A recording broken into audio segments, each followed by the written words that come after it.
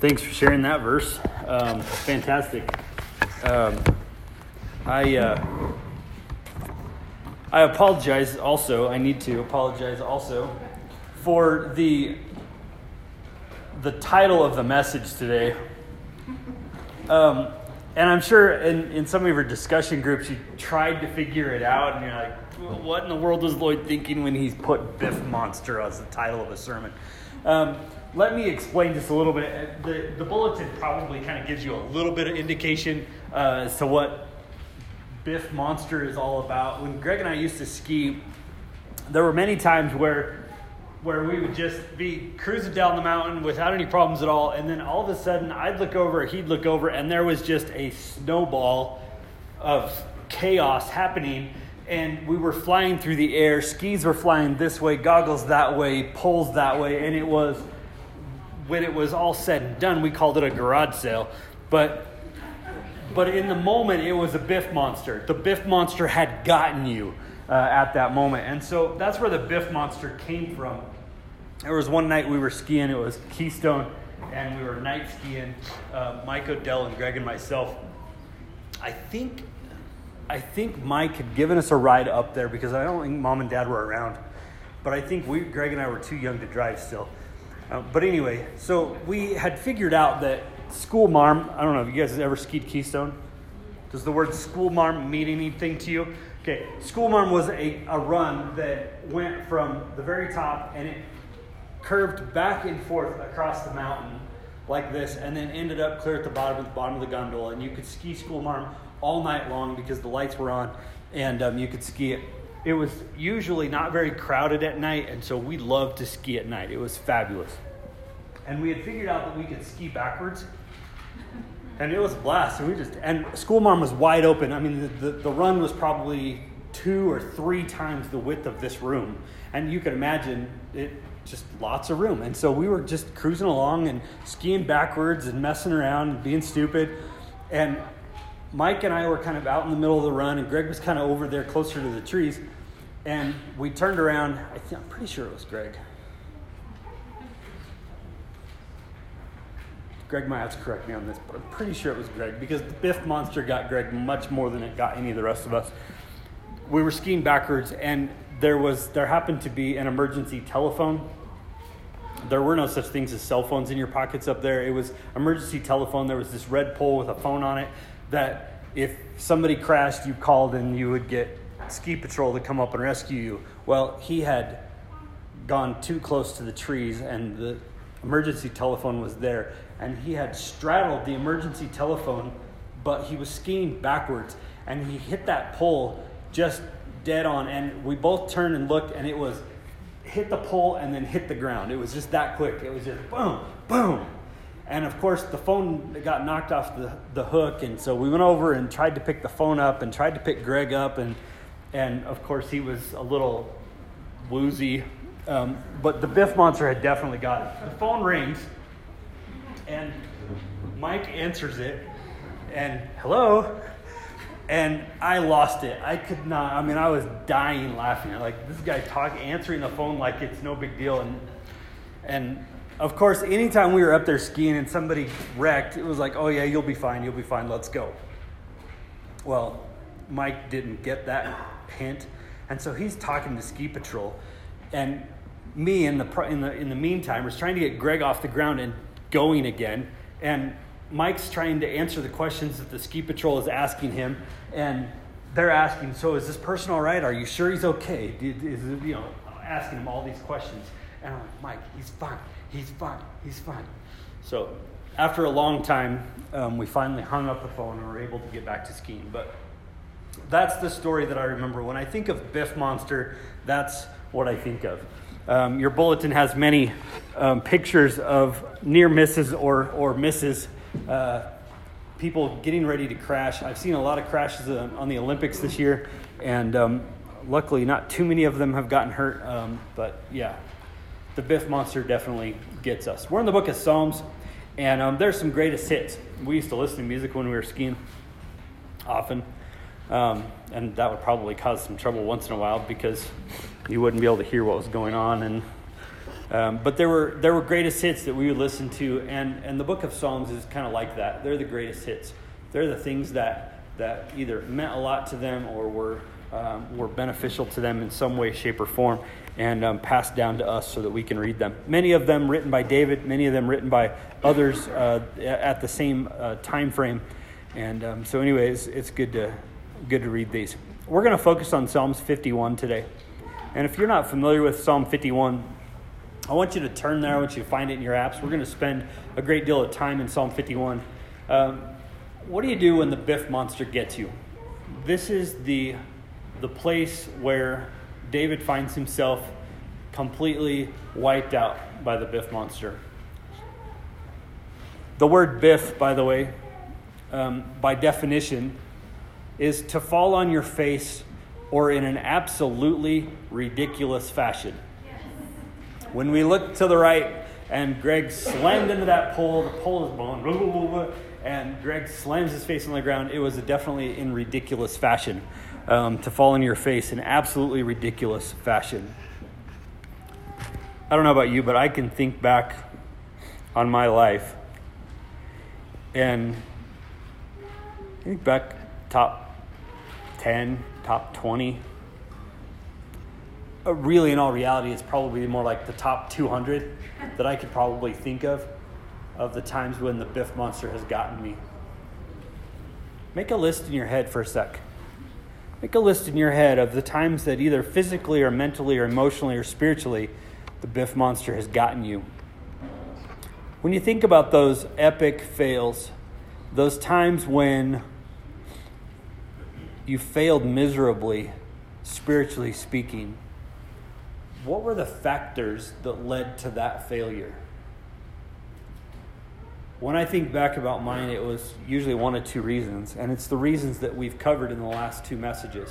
One, I was either hanging out with the wrong crowd, or two, I was being led by something other than God's word. I made a decision based on my own selfishness rather than God's word. And those factors definitely played a part in those top 20 times the Biff-Monster got me. Either it wasn't the right crowd or it wasn't the right compass.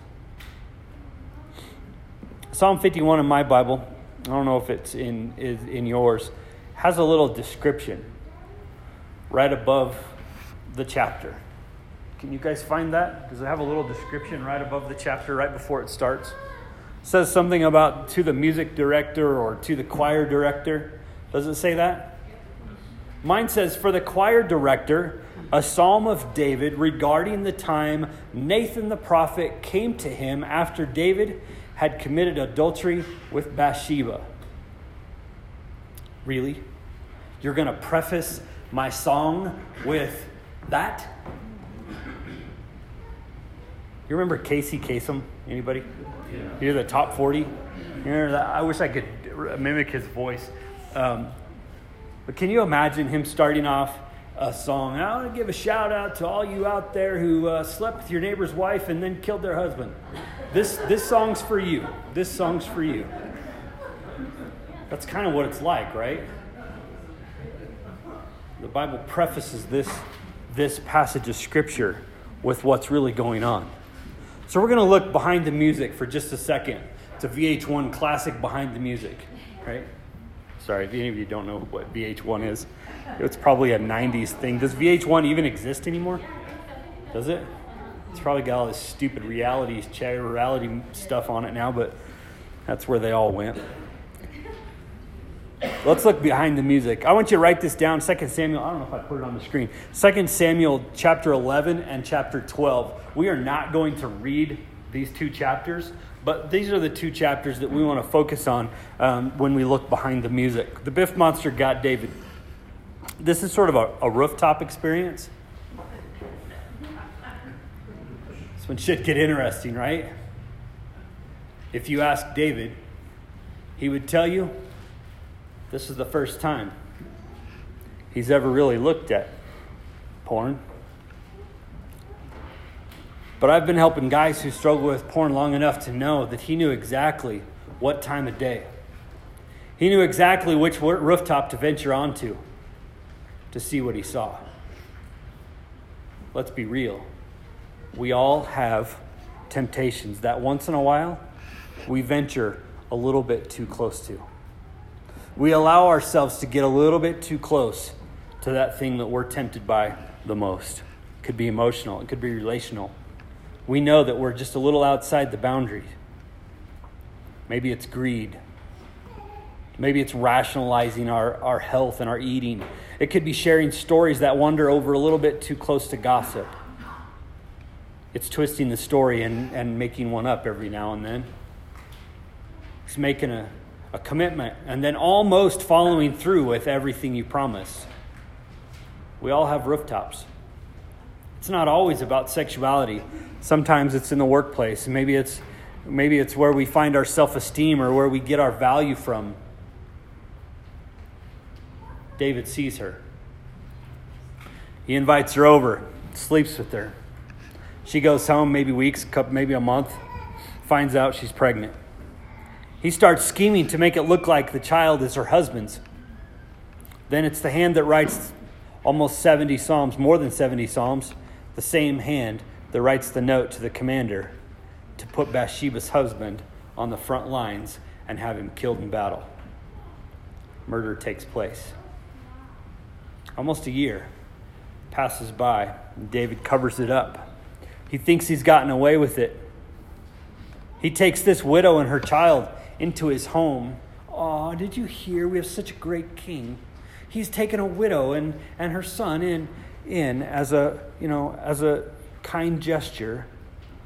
Her husband died in battle, and the king has taken her in. What a great king we have. He takes this sin, makes himself look like a hero, until there's a knock at the door. Nate comes waltzing in.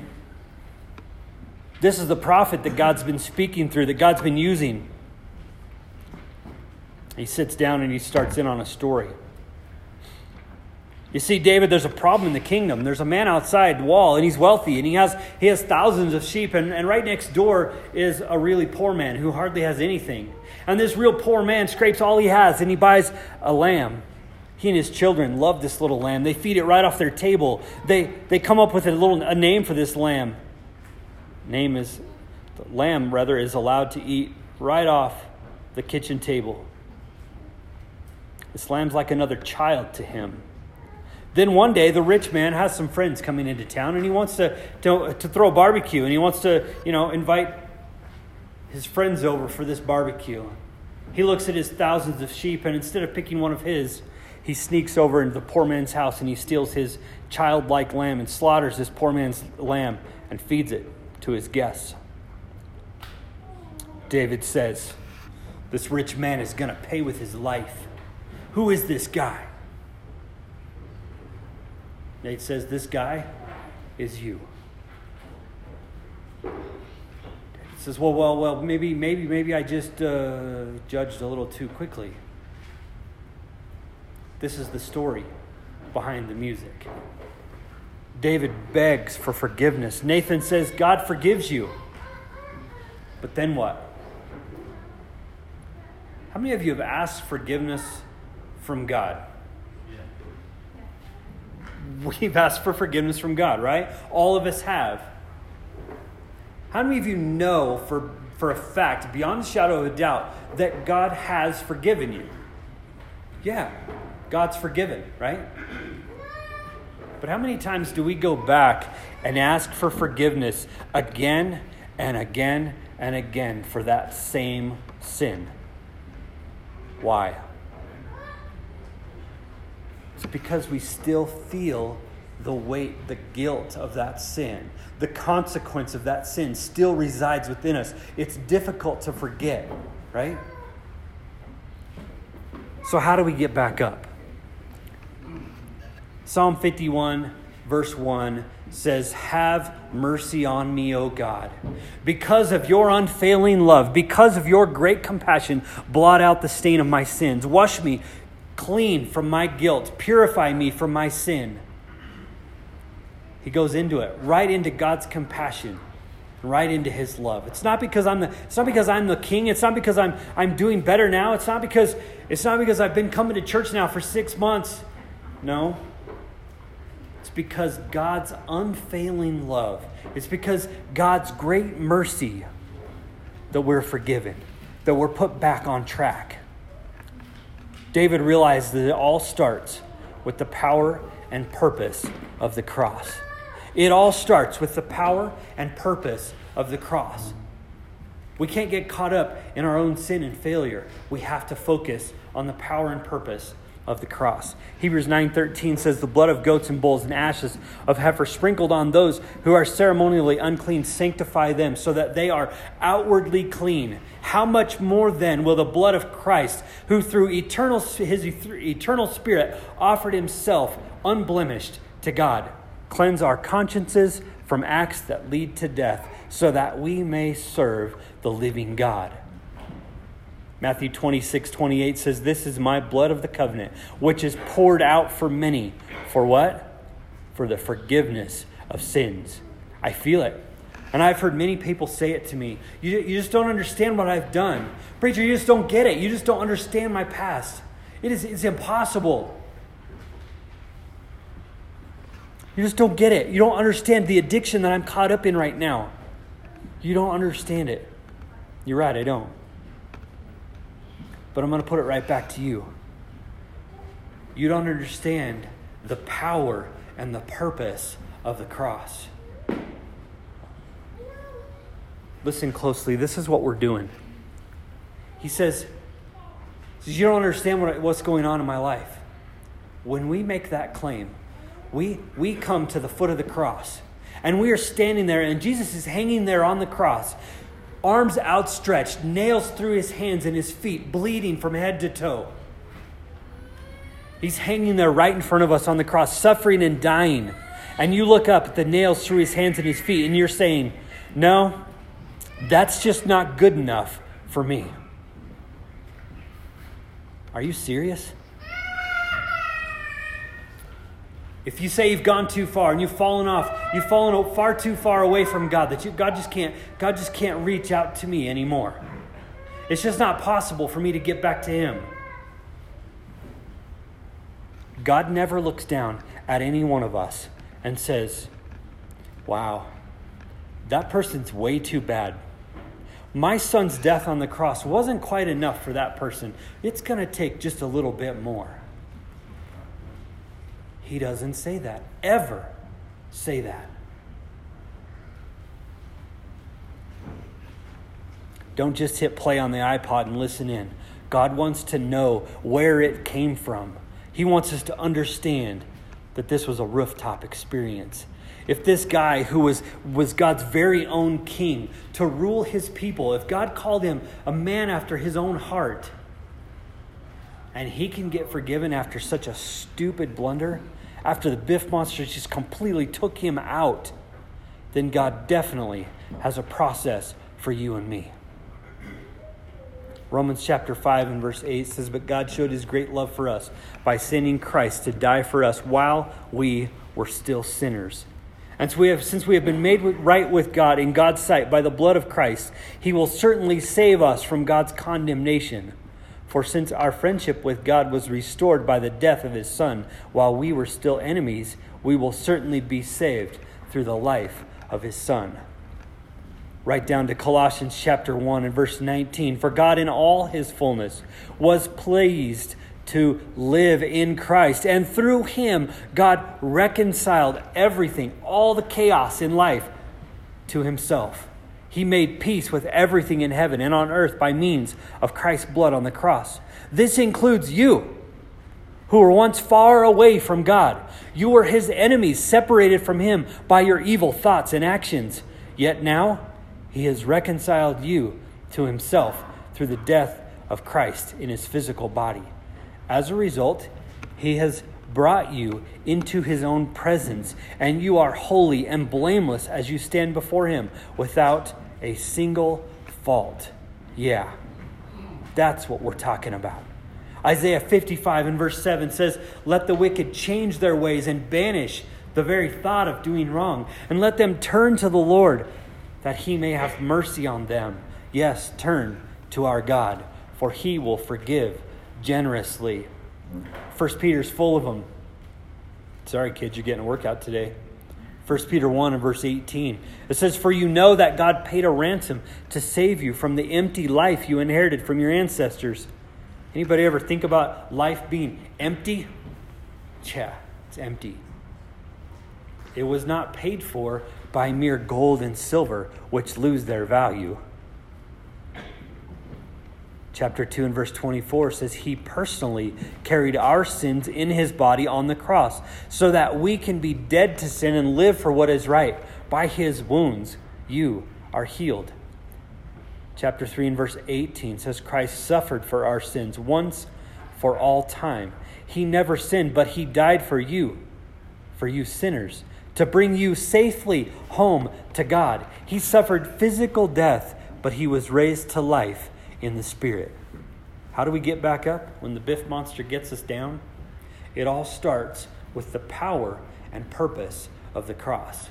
Secondly, past sins are more about God than others. Look at Psalms 51. Are you still there with me?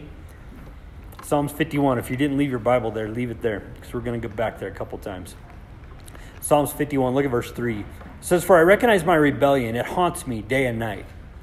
Against you and you alone have I sinned. I have done what is evil in your sight. And you have been proved right in what you say, and your judgment against me is just. For I was born a sinner, yes, from the moment my mother conceived me. But you desire honesty from the womb, teaching me wisdom even there. Purify me from my sins, and I will be clean. Wash me, and I will be whiter than snow. Oh, give me back my joy again. You have broken me, now let me rejoice. Don't keep looking at my sins. Remove the stain of my guilt." Did anything in that passage of Scripture catch you wrong? Does anything about that passage of Scripture bug you?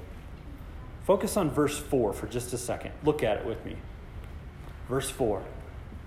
What does it say? Read it in your Bible.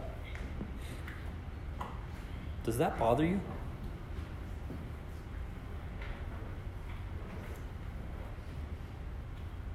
Against you and you alone have I sinned. Oh, wait just a minute. What about Uriah's family? What about Bathsheba's family? What about the brothers and sisters? What about all of those people that were involved in this sin? What about the rest of David's life? Why does he say, "Against you and only you have I sinned"? Not only did David understand the heart of God, the power and purpose of the cross, but he understood past sins are more about God than others. Did he mess up people's lives? Oh yeah, he definitely did. Many of us are living with ramification of someone else's selfish decision to rebel against God. We all deal with it. But David understood that this was more about God than it was about others. Luke 15:21 says, "His son said to him, 'Father, I have sinned against both heaven and you. I am no longer worthy to be called your son.'" You know the story, the prodigal son. Romans 3:23 says, "For all have sinned and fall short of the glory of God." Down to 6:23, "For the wages of sin is death, but the gift of God is eternal life in Christ Jesus our Lord." Sin separates us from God. It's more about God than it is about others. We have to correct things with God. That's the most important thing. This week, Darren hit a box at ARC and found a Walt Clark Middle School yearbook. And inside this yearbook was, interestingly enough, was 2 names.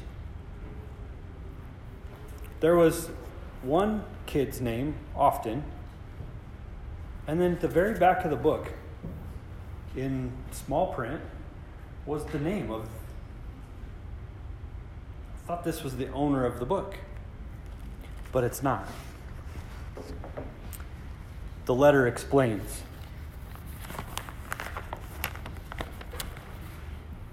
He says, "Dear Cole, I am writing this apology letter to you because of this reason.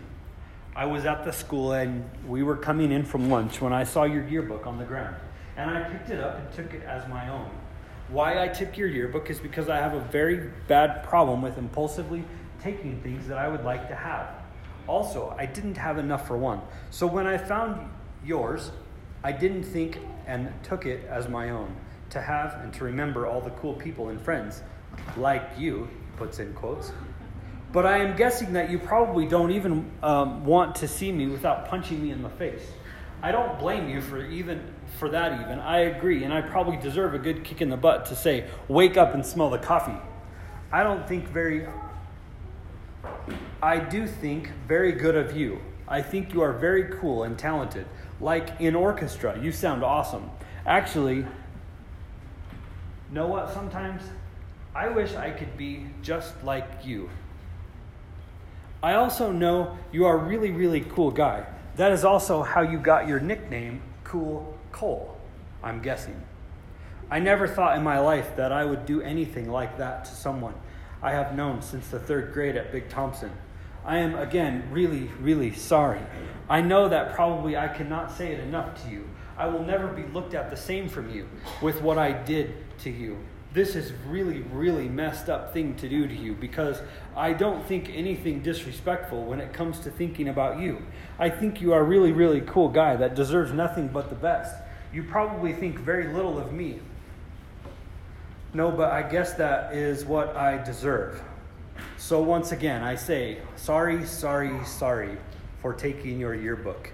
It was a very, very messed up thing to do to someone so nice like you. Signed, Brandon." This young man was very concerned about his relationship with this other individual, right? I wonder if Brandon wrote a letter to God like that. What do you think? I would venture to say probably not. Is something like this necessary, and is something like this worthwhile, and is something like this heartfelt? Well, absolutely. But what was he really trying to mend? What was he really trying to get accomplished? It was a horizontal thing, wasn't it? It wasn't a vertical thing. You know what? If Brandon would have made things right with God, his relationship with Cole probably would have been a lot easier. And probably would have been a lot easier to mend if he would have been right with God. David knew it as well. Much better to make things right with God. Yeah, it's good to fix things with others, but ultimately, this is about separation from God. Isaiah 59 and verse 2, it says, "It is your evil that has separated you from God. Your sins cause him to turn away from you, and he does not hear you." David understood this sin was about me and God. It's a God thing that's most important to fix.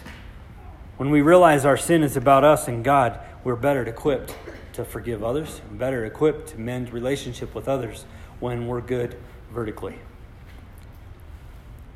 To get back up after the Biff-Monster's taken us out, we have to realize the power and purpose of the cross. We have to realize that it's really about God. And third, past sins have physical consequences. We just read it. Psalm 51:3 down through verse 8. I mean, it's brutal what it feels like to be in those situations where we've sinned and we have these consequences. Psalm 32 is another place that David writes, "Happy is the person whose sins are forgiven, whose wrongs are pardoned. Happy is the person whom the Lord does not consider guilty and in whom there is nothing false. When I kept things to myself, I felt weak deep inside me. I moaned all day long. Day and night you punished me. My strength was gone as in the summer heat. Then I confessed my sins to you. You didn't hide my guilt. I said, I will confess my sins to the Lord, and you forgave my guilt." You notice how David is taking this beyond just forgiveness of sin, but he's taking it also to blotting out the guilt, to removing the guilt of this sin. The world doesn't have a method to deal with guilt. So we're chasing all sorts of things. The world does.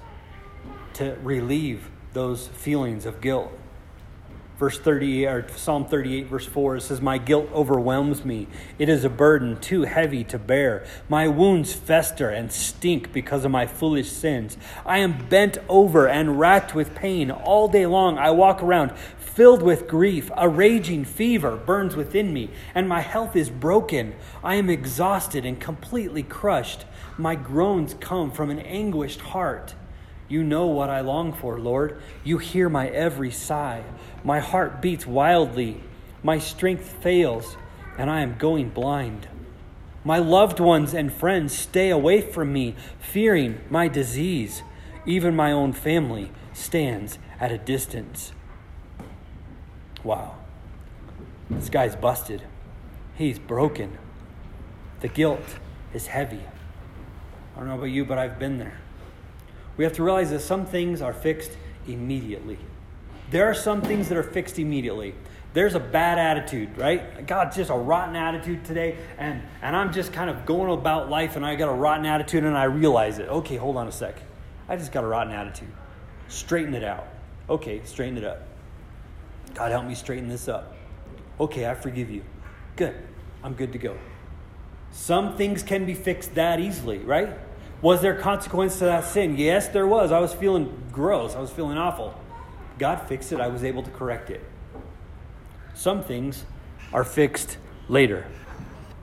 There are some that can't be fixed right this second. There are some sins that we carry with us. Some take years to get over. The guilt lingers and we're crushed by its weight. When the unveiling finally happens, when that sin is finally confessed, when we come clean with it all, man, it feels great, doesn't it? Like that load is lifted off of us. We're able to breathe again. Some things are fixed later. Some things are never fixed. The family is still destroyed. The relationships will probably never be mended. The kids have moved on. Some consequences can never be fixed. As much as God is a God of unfailing love, He's also a God of justice. You might be off and free, but what about Bathsheba's family? What about Uriah's family? What about Uriah's parents who no longer have a son? 2 Samuel 12, verse 9, we find Nathan's response to David's repentance. "Why then have you despised the word of God and done this horrible deed?" Nathan says. "For you have murdered Uriah the Hittite with the sword and the Ammonites and stolen his wife. From this time on, your family will live by the sword because you have despised me by taking Uriah's wife to be your own. This is what the Lord says. Because of what you have done, I will cause your own household to rebel against you. I will give your wives to another man before your very eyes, and he will go to bed with them in public view. You did in secret what will happen to you in open sight of all of Israel." And David confesses his sin. Look at verse 13. "Then David confesses to Nathan, 'I have sinned against the Lord.' Nathan replies, 'Yes, the Lord has forgiven you, and you won't die for this sin. Nevertheless, because you have shown utter contempt for the word of the Lord, by doing this, your child will die.'" Read the rest of the story. All these predictions come true to the worst possible degree. His very own sons come into the castle, come into the king's quarters, and his own son steals his wives and sleeps with his wives on the tops of the roofs so the entire nation can see what's going on. Yikes. God, why are you crushing me like this? Because there are consequences to sin.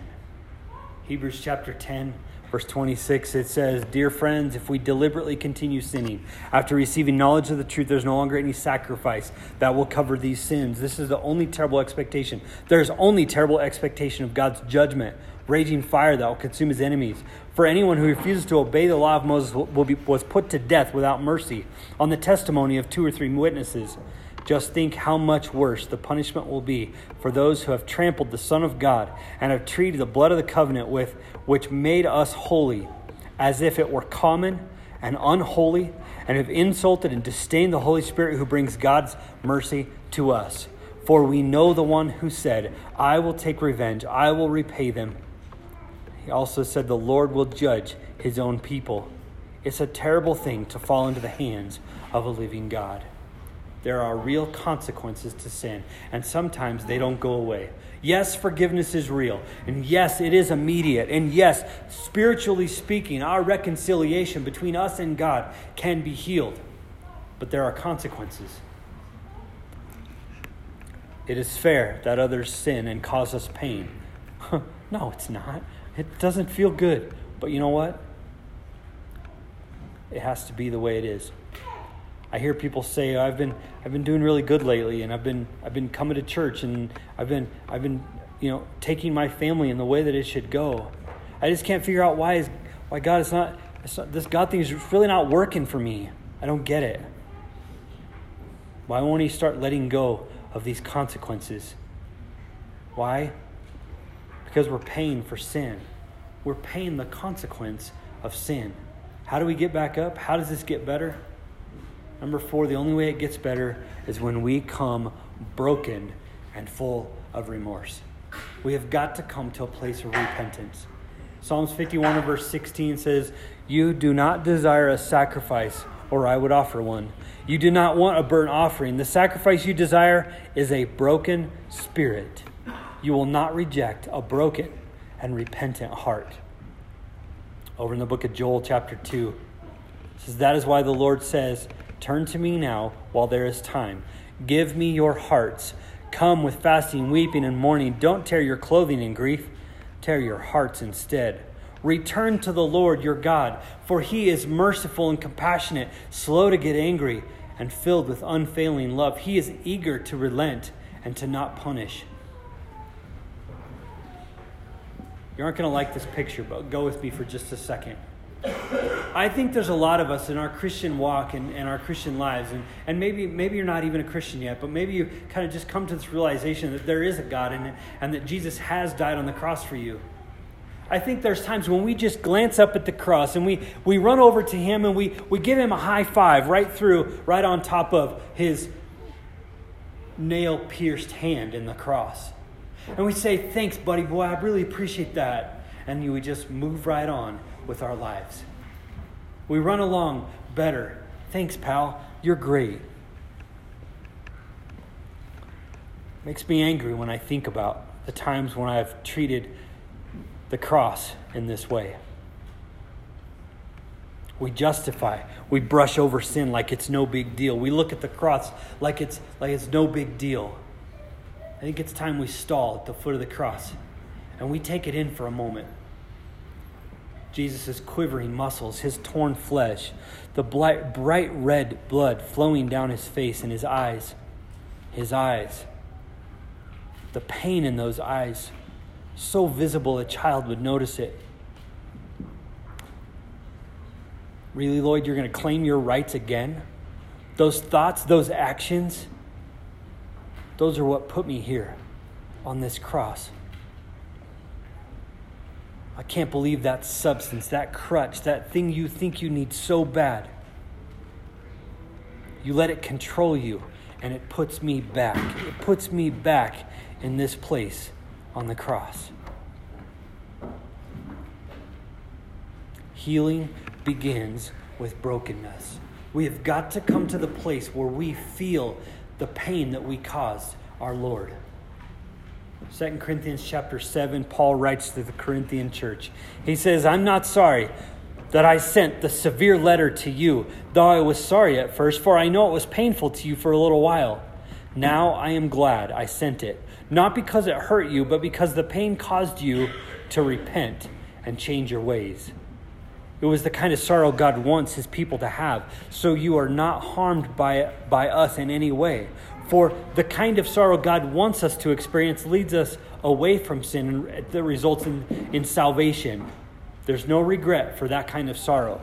But worldly sorrow, which lacks repentance, results in spiritual death. James chapter 4, verse 7 also says, So humble yourselves before God, Resist the devil and he will flee from you. Come close to God and he will come close to you. Wash your hands, you sinners.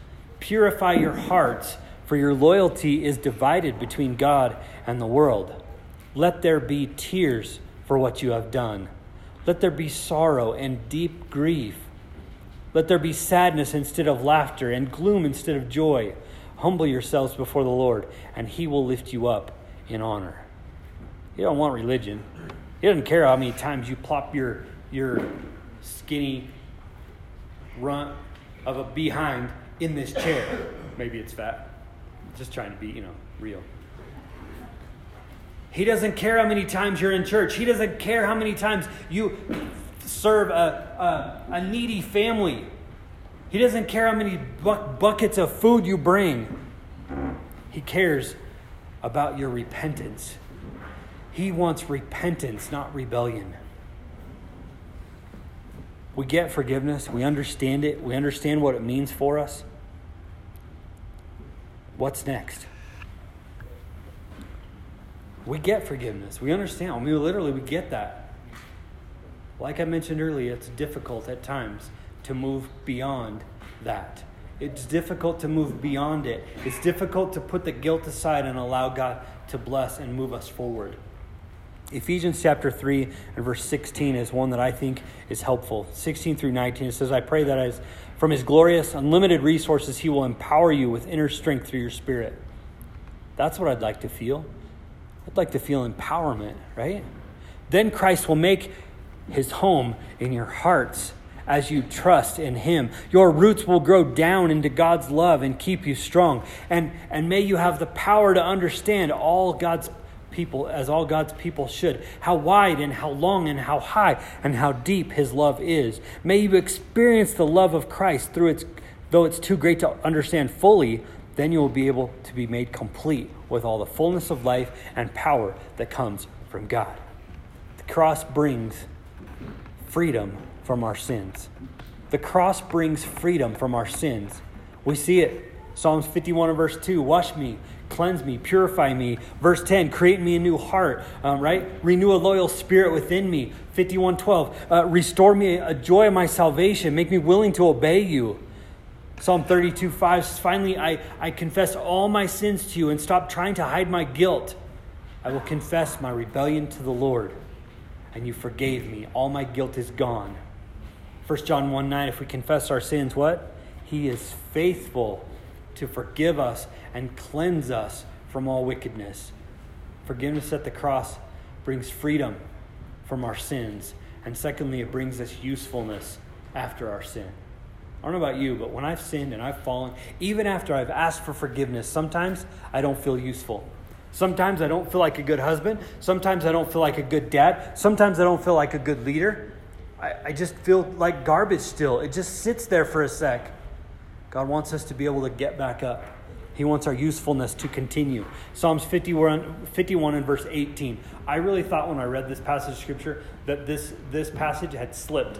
It was like, it slipped from where it should have been to on this page, right? It slipped from the page before it or from the page after it, and it landed right on top of this page. Like, okay, it was an accident. Look at it with me. 51 and verse 18, it says, look with favor on Zion and help her. Rebuild the walls of Jerusalem. Then you will be pleased with sacrifices offered in the right spirit. With burnt offerings and whole burnt offerings, the bulls will again be sacrificed on your altar. What is he talking about? We were just on forgiveness, and we were just asking for God to create in me a pure heart. And then all of a sudden we're burning bulls on the altar again. What's going on? David is getting back to work. He has made it to the place in his life, he has made it to the place in his relationship with God that in spite of all the garbage and all the trouble and all the chaos that he's caused in his life, God's forgiven him, he's been able to move on, and now he's ready to get back to work. Usefulness after sin. The cross brings it, and we need to realize it. It does. David gets back to work. In spite of what I am and what I've done, I'm greatly loved by him. I don't know if it's a lyric. I don't know if it's a verse. You know what? It's real. All of that garbage, all of that crud that we get ourselves into on a daily basis, we are greatly loved by him. He wants to restore us. He wants to get us back on track. Get back and being useful to others. Yeah, it's good to make up with other people, and it's good to get along with them, and it's good to be, back in cahoots with our Christian brothers and even our friends from work and our friends and family. It's great to be back in tune with them. But you know what? The best thing is to be back in tune with God. Fix that vertical relationship. Focus on that and allow the cross to do what it was intended to do. Let's pray. God, we thank you so much for the honor it is to be called one of yours. God, I don't know where we are, all of us are today. There may be some of us here today that are solid in our foundation with you. And yes, we've slipped. And yes, the Biff-Monster has taken us out multiple times. But we've seen how you can restore us and how we can get back on track. And maybe we're on track today. God, please bless us and help us to stay there. Help us to realize that when the Biff-Monster does take us out, we can be restored. God, maybe we're in the bottom of a pit. Maybe we've just been taken out at the knees.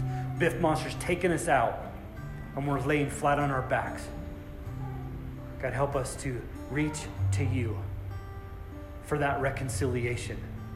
God, help us to reach out to you and come in contact with the very blood that saves us. Help us to realize that forgiveness is available, but God, also that you want to restore us fully back to where you want us to be, serving you. God, maybe we're one that has never made a commitment to you. God, help those here that have never made a commitment to you to make today the day. Now, they want to have all of their sins washed clean. They want to be renewed in themselves and be made whole again. God, help those that are here that haven't made that commitment to make that today. God, we ask that you bless us with each and every one of these situations, no matter where we are. God, that we'll rely on you more fully. And we'll take this Psalms 51, this place where David landed flat on his back, as a reference for us and allow us to experience your love and experience your peace and your grace and your mercy to get us back to where we need to be. God, we thank you for this time. We thank you for those that are here. God, please help us to make decisions based on what we've heard today. Not just leave it. God, do something about it. I pray these things in Jesus' name.